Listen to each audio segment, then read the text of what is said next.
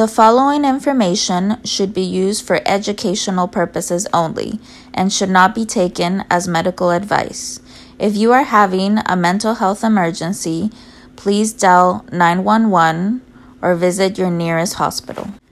Welcome to Psychotherapy, a mini-series, a podcast about the what, when, where, and how of psychotherapy.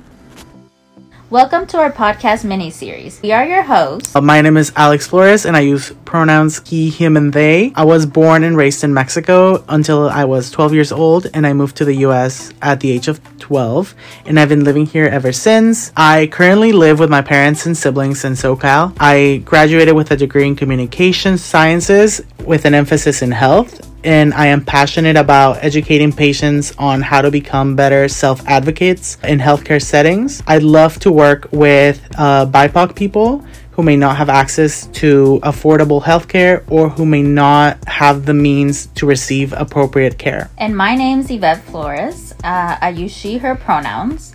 I was born and raised in California to Mexican immigrant parents.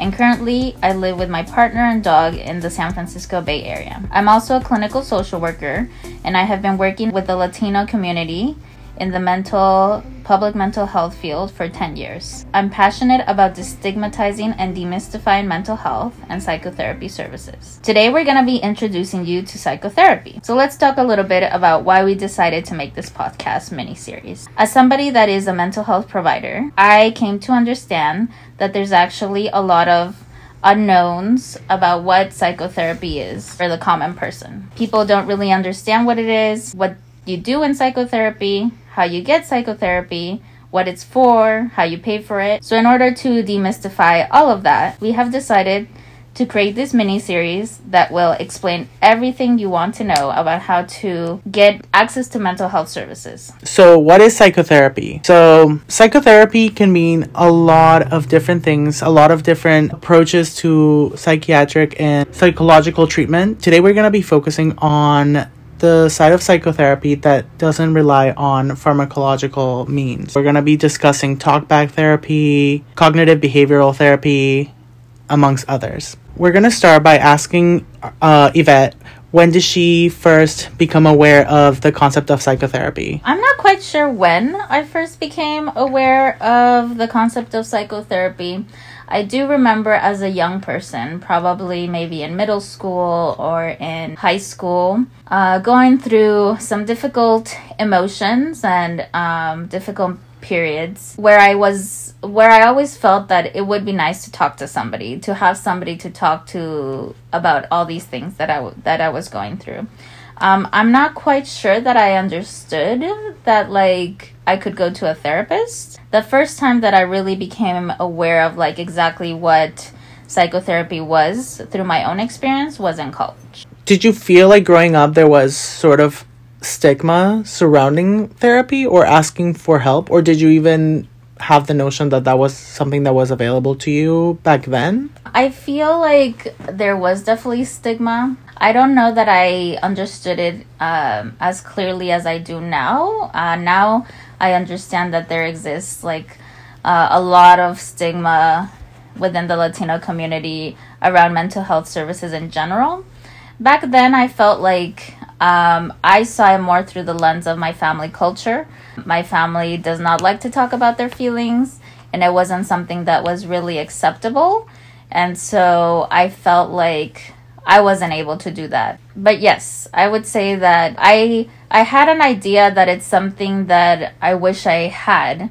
I wish that I could somehow access a therapist, but as a teenager, I didn't really quite understand how I could do that on my own. Okay, and to put it into context, this was during mid 2004, 2005 when you were still in high school, right?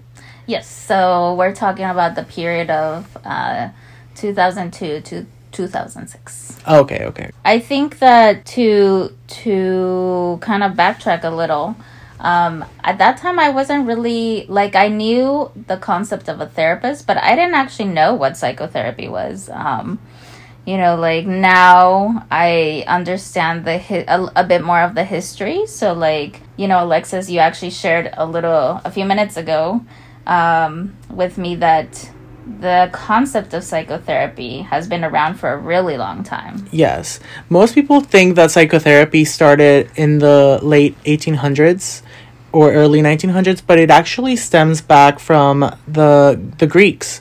As we all know, they were really deep and profound people, and they wanted to always explore the concept of the self. And to them, it wasn't so much as like to deal with mental illness, obviously, because that wasn't a term that existed back then. But to them, it was about healing the soul in order to like be like, I guess, the best versions they could be of themselves. They wanted to make sure that their soul or like their heart was well functioning. But obviously, as we know, Sigmund Freud is the father of psychoanalysis, and most psychotherapy or psychoanalysis stems from Germany. That's where psychology has its birthplace. And obviously throughout the years it has evolved and changes in perspectives, going from psychoanalysis that Freud specialized in, evolved into behaviorism with people like Pavlov or B.F. Skinner. And after them, we started focusing on the human aspect of psychoanalysis and psychotherapy with Carl Jung. And obviously moving forward, everything started to like overlap. Now we have therapy that focuses on both cognition and behavior and other types of psychoanalysis and psychotherapy. This episode will not be delving into the intricacies of the different current therapies that exist. There is a lot of them, but we will mention briefly some of the major ones because these are things that you might actually come across when you're possibly seeking psychotherapy services. So I think we can definitely say that the big players right now, I would say, are CBT, which stands for Cognitive Behavioral Therapy. And that type of therapy really focuses on what thoughts your brain is having, and then how they impact you, how they impact your feelings and behavior, and then making changes so that you're able to live your life in a better way. So if for whatever reason you're having negative thoughts that then cause you to feel, let's say, depressed, and then your depressed feeling causes you to not want to go out with friends or family anymore, then CBT would really focus on those initial thoughts that then lead to the behavior and the feelings, and trying to change them so that your overall functioning can improve.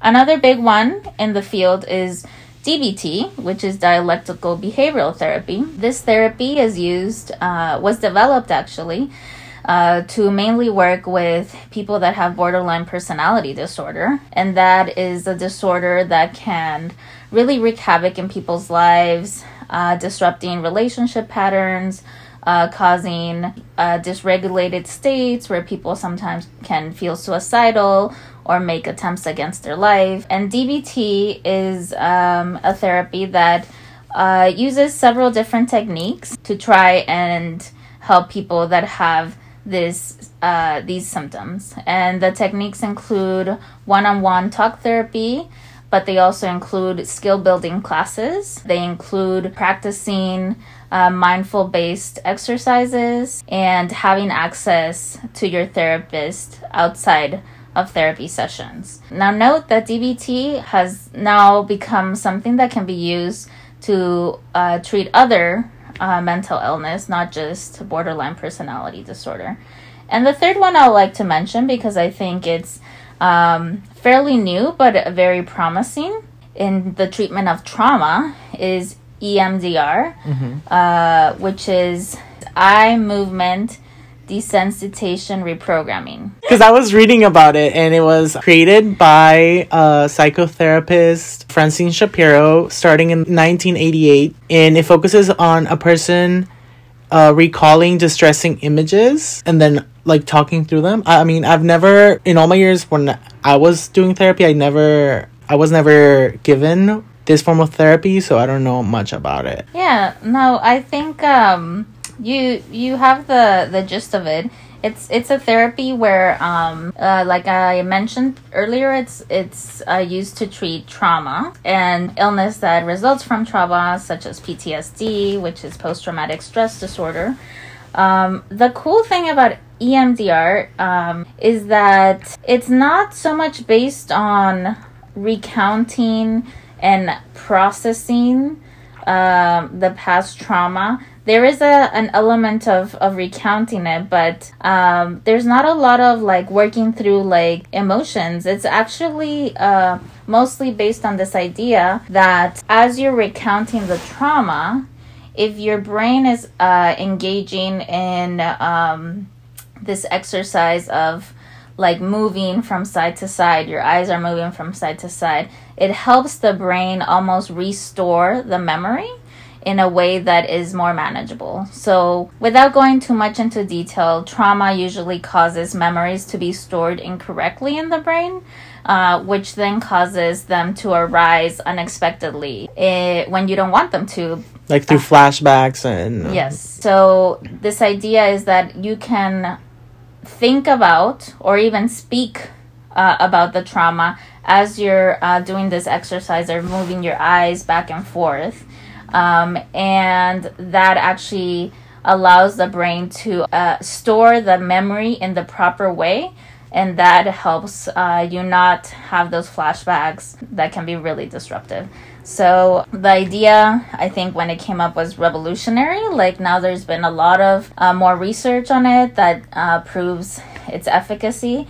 But yeah, it's I think, very, very promising in the treatment of PTSD. Oh, wow. I honestly hadn't heard of it, and I've taken a bunch of psychology classes before, and I think this is like the first time that I've heard of it. Yeah. And I think it is gaining a lot of prominence in the modern space of psychoanalysis, because I think I've heard a bunch of people online talking about it, especially since ever since the book The Body Keeps a Score started gaining momentum and like popularity. I think the author of the book talks about it, because yesterday I started reading it recently, and I was on the chapter about PTSD, and he was talking about how in order for people who suffer from PTSD to sort of be re-exposed to the trauma in order to like resolve the issue, I guess they were given, or they used to use the Rorschach test, the ink blot test, and they said that for the first image they would be like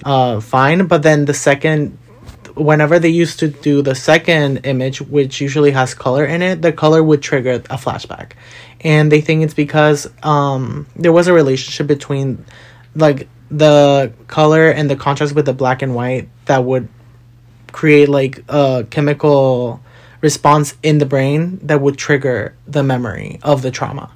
And to me, that was really interesting, because it was very like, I think out of the I think it was 20 subjects of the study that they had, I think 17, no, it was 15 of them like actually were susceptible to that, to like the reaction on the second image, but the other 5, like, they were not affected at all. But for the other 5, they said that for them they didn't see anything.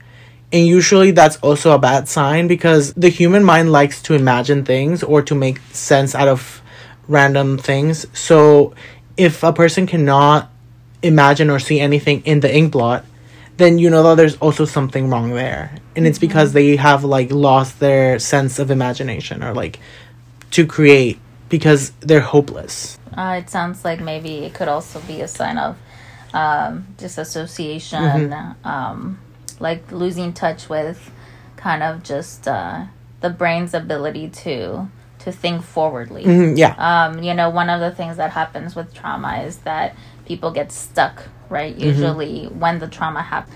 And it's hard to think about the future, to think about, you know, goals or dreams. So that makes a lot of sense. So Alexis, you mentioned a few minutes ago that you actually have been to psychotherapy. So what was that experience like for you?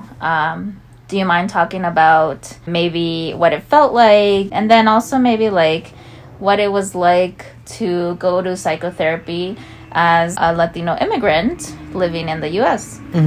So I actually have been to therapy twice in my life, for very different reasons. So the first time I ever sought psychological help, well, it wasn't me that was reaching out for help, it was my parents. So I think I was either 6 or 7.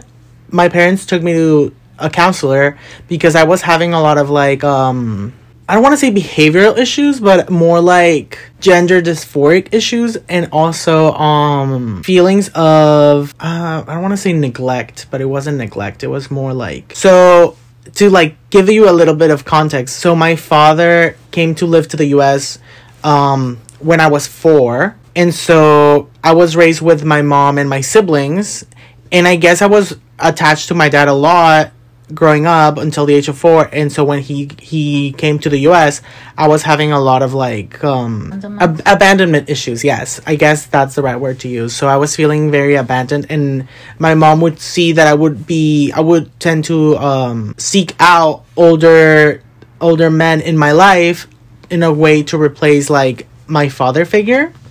And so that's one of the reasons why she put me in therapy, but also because I was having a lot of like gender dysphoric thoughts, which I feel like they were never like really like truly like addressed in therapy, but whatever, that's a topic for another, yeah, that's another episode. But so I was into therapy. The therapist, they were really nice. We talked about like my home life and why I thought that girls were better than boys, and we did a bunch of like exercises. I was only in therapy, I want to say, for about a month. I think after my mom was just like, you know, it is what it is. And so they took me out of therapy, and I never thought about it again until later on when I was in my junior year of college, and I was experiencing a lot of stress in my life. And so I was dealing with a lot of anxiety. And because of my anxiety, I started having suicidal ideation. And I sought help right away because I know that that's like a red flag. And at first, when I reached out, I went to my university's psychological counseling services. And they didn't give me an appointment until like a month from the day that I had like gone in to seek help. But I told them that it was like an emergency case because I was already having this like suicidal thoughts. Mm-hmm. And because of that, I was able to see a counselor that same day, and we started individual short-term therapy. And I was also they also suggested that I should join an anxiety group, an anxiety like therapy group, and I did both because I was really desperate at that time. And honestly, they offered me a lot of coping mechanisms that I put into practice, and that helped me a lot. And this is what people don't understand. Mental illness is something that you will struggle for the rest of your life with. It's not something that you can just fix and it'll be gone. At some points of your life, it's gonna be worse, and at others, it'll be better. You might not even think about it at that moment, but it's something that will always be in the background. And at that moment, when I was really, really struggling, it helped me a lot. And I would always recommend anyone to seek psychological help if they feel like they cannot control their emotions or their thoughts, or they feel like they're losing control or touch with reality. Thank you for sharing, and thank you for being so candid about exactly what you were experiencing, because I do feel like that is something that we come up against within the Latino culture, and then in the greater culture. You know, speaking about things like suicidal ideation, I think can be very hard for some people. It causes a lot of distress, not just within the person that is experiencing it, but also I think for the people around them, and sometimes that can create a barrier. So I like how you said that you really advocated to see somebody right away. I think that's really important, an important message for people to take away as they learn about psychotherapy. Do not sugarcoat what you're feeling. Mm-hmm. Do not feel that you're gonna be perceived badly or you're gonna be judged. If you're seeking mental health services, you're likely talking to mental health professionals, and they have seen it all. Mm-hmm. And if they haven't, they will talk to their supervisors or colleagues to get you the best help. Do not worry about being judged for what it is that you're going through. So something also that like I think popped up as you were telling us about your experience is how you really perceive mental illness almost on a continuum, it feels like. That you said, you know, throughout your life there will be times when maybe I wonder if the continuum is mental health, and then there's a different continuum that's mental illness. I'm not quite sure, but I feel like I understood what you were saying. Like, there are moments when mentally we're very healthy, it's not really maybe a priority in our life, and then there are other moments where it really takes center stage and we need to address whatever it's coming up for us. And I think that's something that has been lost to some extent. Maybe we're getting back in touch with that, but this idea that as humans, I truly believe that we need to address all parts of our health and wellness. That includes physical health. You know, when we go to like a doctor for a cold or for a broken bone, that's dealing with our physical health. I believe that it's as important to focus and attend to our mental health, which is exactly what you did when you were feeling all these things. But I do want to point out something that is really crucial for me in terms of like reaching out and seeking help, is that I was in college, and so with your tuition, you do receive a few health services on campus, and psychological counseling was one of them. And so I don't know if I would have gone to see a therapist if that wasn't offered to me, like freely, quote unquote freely, because I did pay for it through tuition. But I know a lot of people don't have access to health insurance or other forms of, you know, affordable psychological treatment. So we do have to be mindful that not everyone has the financial means to take care of their physical health, let alone their mental health. So that can also be like a barrier to seeking help. Yeah. And I'm glad you're bringing that up, because that is something we're going to be talking about later, about once you make that decision to seek psychotherapy services, how do you find them and how do you pay for them, right? So yeah, I think that's super important, because that's a very real part of seeking services. I think I also want to like backtrack a little and highlight that for me, I also feel like there's a sense of spiritual wellness that, and maybe it goes back to what like the Greeks were talking about, right? Like how do we heal the soul? I think there is such a thing as spiritual wellness that also needs to be taken into account. And perhaps we'll get to talk about this later on in this episode or in another episode. But a lot of the therapies we have mentioned thus far, as well as the brief kind of history we talked about, is very much the history of Western psychotherapy. Yes. And I want to recognize that there are other healing practices that exist in the world that are linked to different traditions, different cultures, that also address this idea of mental or spiritual wellness. I hope that we can get to a part in this series where we can talk a little bit more about that, because I think it's especially important for the Latino community to understand how those two can be intertwined sometimes, or can work together to really offer people the best solutions that are available. Also, I think it's important for us to note that we are both Latinos. So our perspective is gonna be more centered on our experiences coming from the Latino community and what we have been through.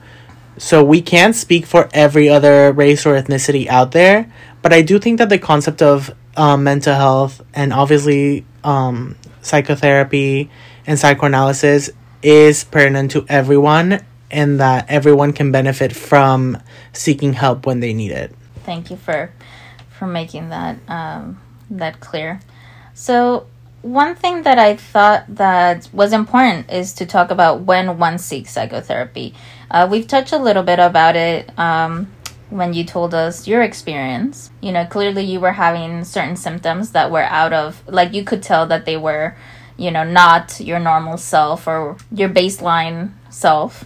And that's what prompted you to to seek services. I think there are many other reasons too why people seek psychotherapy. It doesn't necessarily have to be a crisis situation. Mm-hmm. Sometimes people seek psychotherapy to help them maybe like understand themselves better or understand a certain part of themselves better. Sometimes people like me seek psychotherapy because we experience a lot of strong emotions, concepts, ideas through our work, and it's important for us to have our own outlet so that we don't like go home carrying all of that. I can imagine other professions that have equally stressful elements also, benefiting from psychotherapy, like first responders or something like that, right? Yeah.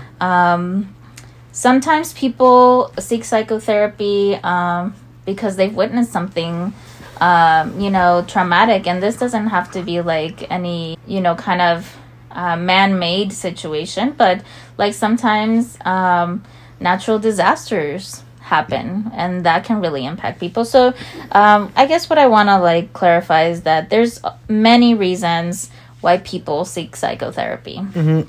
And unfortunately, I think that just like with any other physical ailment, we tend to put off going to the doctor or going to see a therapist because we think that we can handle it or that things will get better, but sometimes things won't get better, and we tend to seek help when it's really at its worst or when it's most critical point. And I think we need to like demystify not seeking help as a pre-treatment before things get really bad. Because I think there's a saying in the health communication community where we say that prevention is the best medicine. Why do you have to wait until things get horrible before you seek out help to make yourself feel better? I think prevention and obviously taking care of yourself in all aspects of health, so that can be physical, mental, spiritual, that it would be best when compared to obviously like waiting when you're having a crisis. Like for me, for example, I was starting to feel like I was having little like bouts of extreme anxiety since May of 2018, but I didn't have like a crisis episode until August of that same year. So if I had actually been proactive and seen a therapist since May of that year, I wouldn't have maybe I wouldn't have had the crisis episode. No, yeah, and I think that's, that brings up a lot of stuff for me because I totally agree to some extent with the idea that prevention is the best medicine. And also, given our backgrounds, right, as Latino immigrants or children of Latino immigrants, my professional background working with Latinos, I feel like there's a lot of barriers. Yeah. And sometimes, like, you can't really blame a person for not seeking services early because they literally cannot. Either you're overworked and you don't have time because you're working, you're dealing with your families, and you sometimes don't put yourself first. Yeah. Or you don't have health insurance. Exactly. You're not a student with access to, like, psychological services. Or you might think that if your family finds out that you're seeking therapy, or if your community finds out, they're going to call you, like, local, or something like that. Or even going back to the most basic, you might think that just because you don't speak English, that you might not have access to psychological or mental health services, which is not true. There are a lot of bilingual therapists out there. I mean, we could use more. Well, yeah, obviously we could use more, and especially... But there are others. Yeah, there are others. That, I think, is a great segue to kind of talking about the next part of this podcast, which is once you've decided that, okay, I feel like I need psychotherapy services, I am actively looking for psychotherapy services, like... How do you find a provider? Like, where do you find a provider? What are the things that you should look for in a provider? These are all, like, I think, questions that people might not really know how to navigate, and that can itself become a barrier. So, if you have access to health insurance, usually there are some psychological services that are provided through your health insurance. So you can obviously reach out through them and see like how many therapists are in your area and like how many sessions you get with your plan. And obviously you can make a decision based on that.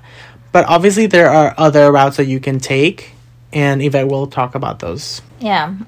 So if you do not have insurance, and this, I guess, like, let me clarify, having insurance does count having Medi-Cal. So even if your insurance is Medi-Cal, they still have providers.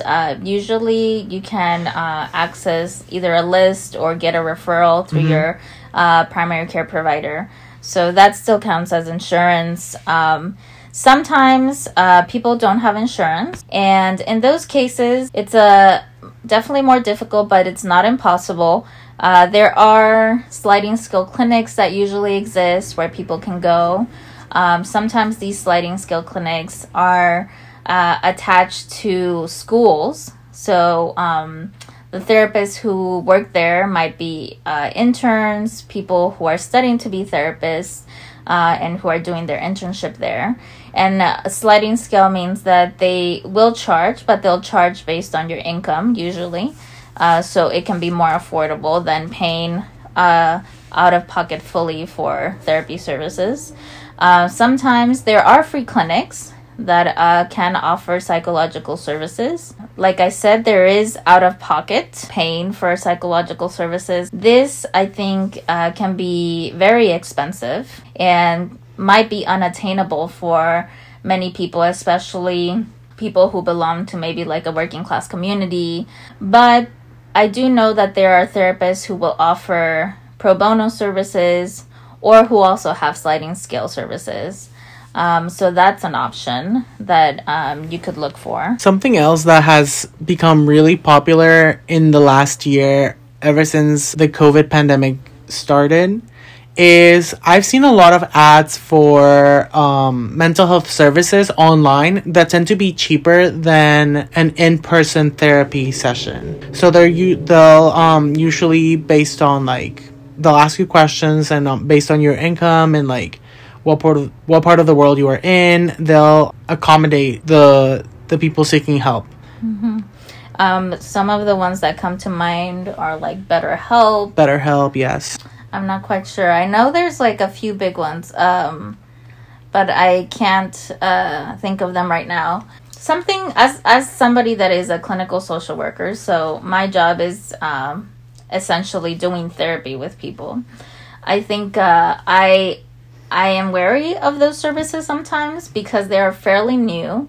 I don't doubt that the people who work for those services are professionals, credentialed professionals, but I do wonder how effective they can be because they seem very much like kind of more like on demand, like when I need it, I like text my therapist or call my therapist, which sometimes can work for some issues, but then there are some issues where consistency, long-term consistency is better. So I think there's still a lot of research to be done in that realm to determine whether psychotherapy delivered in that way can still be effective in treating different illnesses. But they definitely are there, and I think, for maybe younger generations, it actually might feel more comfortable, especially like the generation that like kind of likes to do everything through text or like online, not so much in person. Okay, so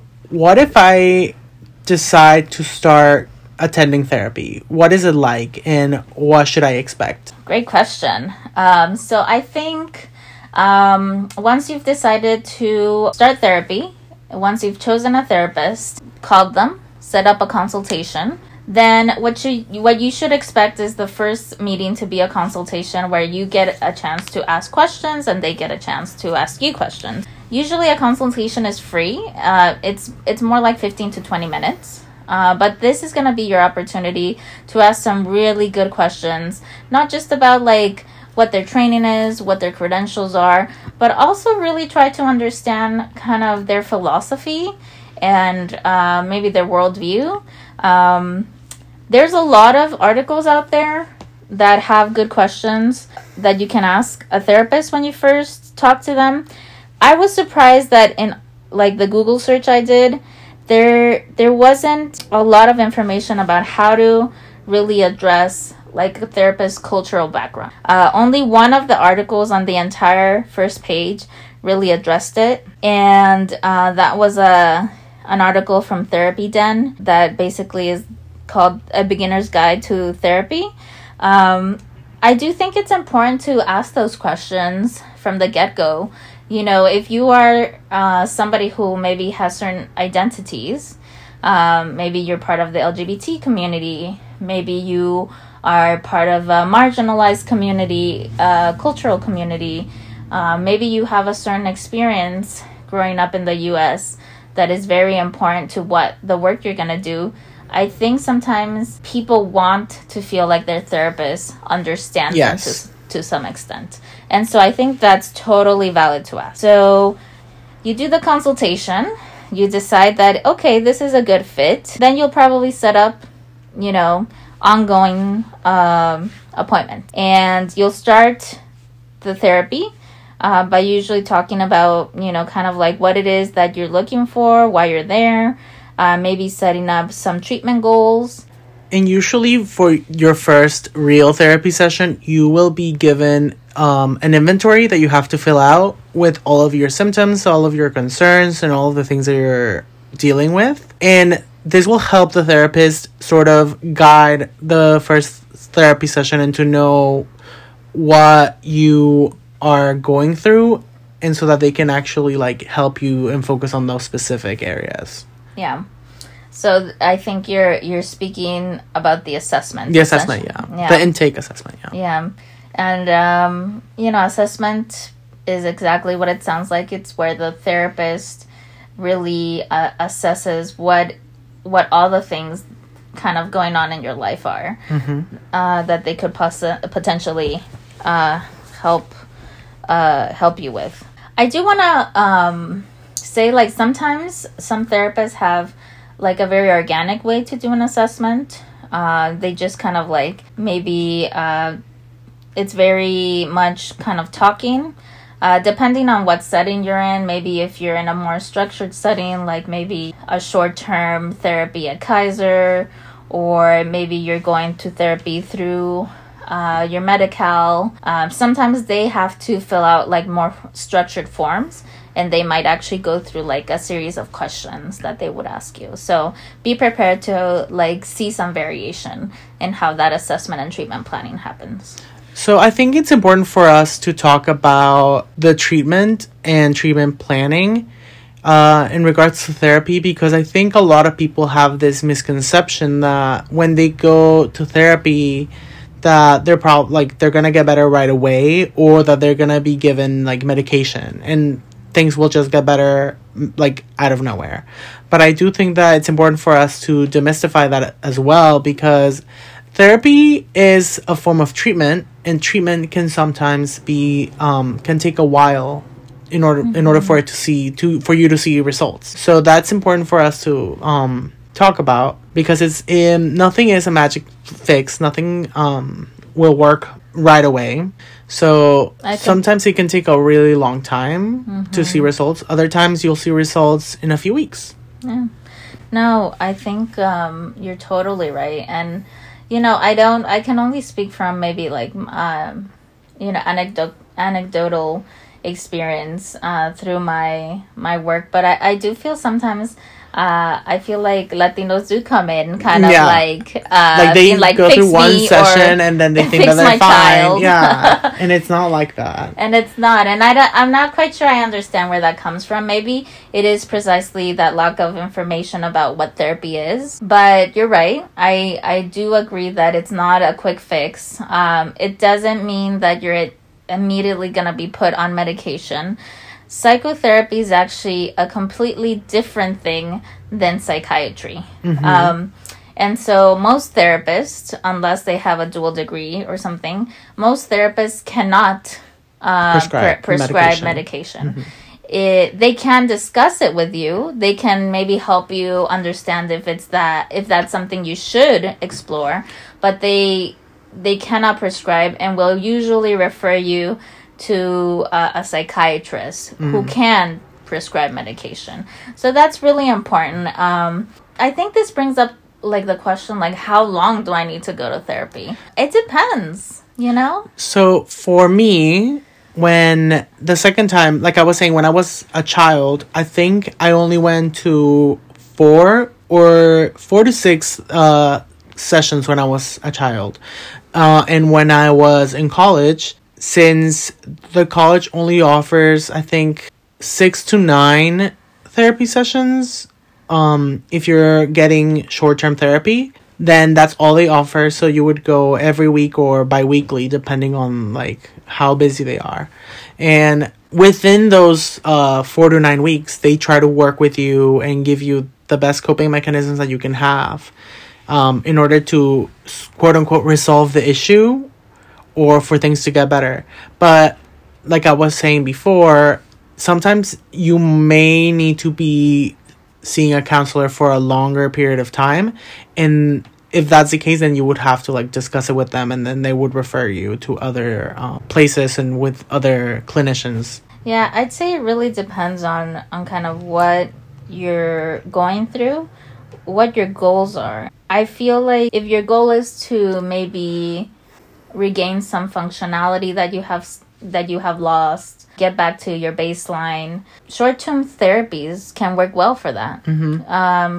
Because usually you'll learn some skills, practice them both within the therapy and outside of therapy, and that can actually be a quick process. If you're dealing with something that maybe is more related to childhood trauma, or a trauma that happened a long time ago that you never really addressed and now it's like really spiraled into more things, then that can really take longer. So I say it really depends. Within my work settings, I think typically what I've seen is people are told that they'll be in therapy for like a year, and then at the year mark we reassess whether it's still needed, whether it needs to change somehow, whether something else needs to be added. But yeah, I'd say it really depends. Yeah. I think it's important for people who are seeking therapy or who may want to consider therapy as a possible treatment option for whatever they're going through to have realistic expectations, which is something we just talked about, and know what they're gonna be there to treat. Because sometimes, like, I think you go to a therapy session and you think you're gonna be talking about something, and it like changes or completely transforms into something else because you didn't realize that you had a lot of trauma, or that there were things that you were dealing with but you didn't really acknowledge. So I think that because that can also affect the longevity of the treatment as well. Yeah. So I feel like what you're saying is to really like go in informed, as informed as you can, but also have some flexibility. Yeah. And be open to it changing and morphing into maybe something you weren't expecting. And be okay with that. Yeah. I think the last topic I want us to talk about is equally important to everything else. It's what happens if I made the decision to go to therapy, I found a therapist, I started therapy, and maybe I've been to like 2 or 3 sessions and I don't like my therapist. What should I do? I've experienced this, and I know that you have also experienced this. So, okay, you can go first and then I'll give my take. So this is where I feel like this belief in like self-advocacy comes up very strongly for me.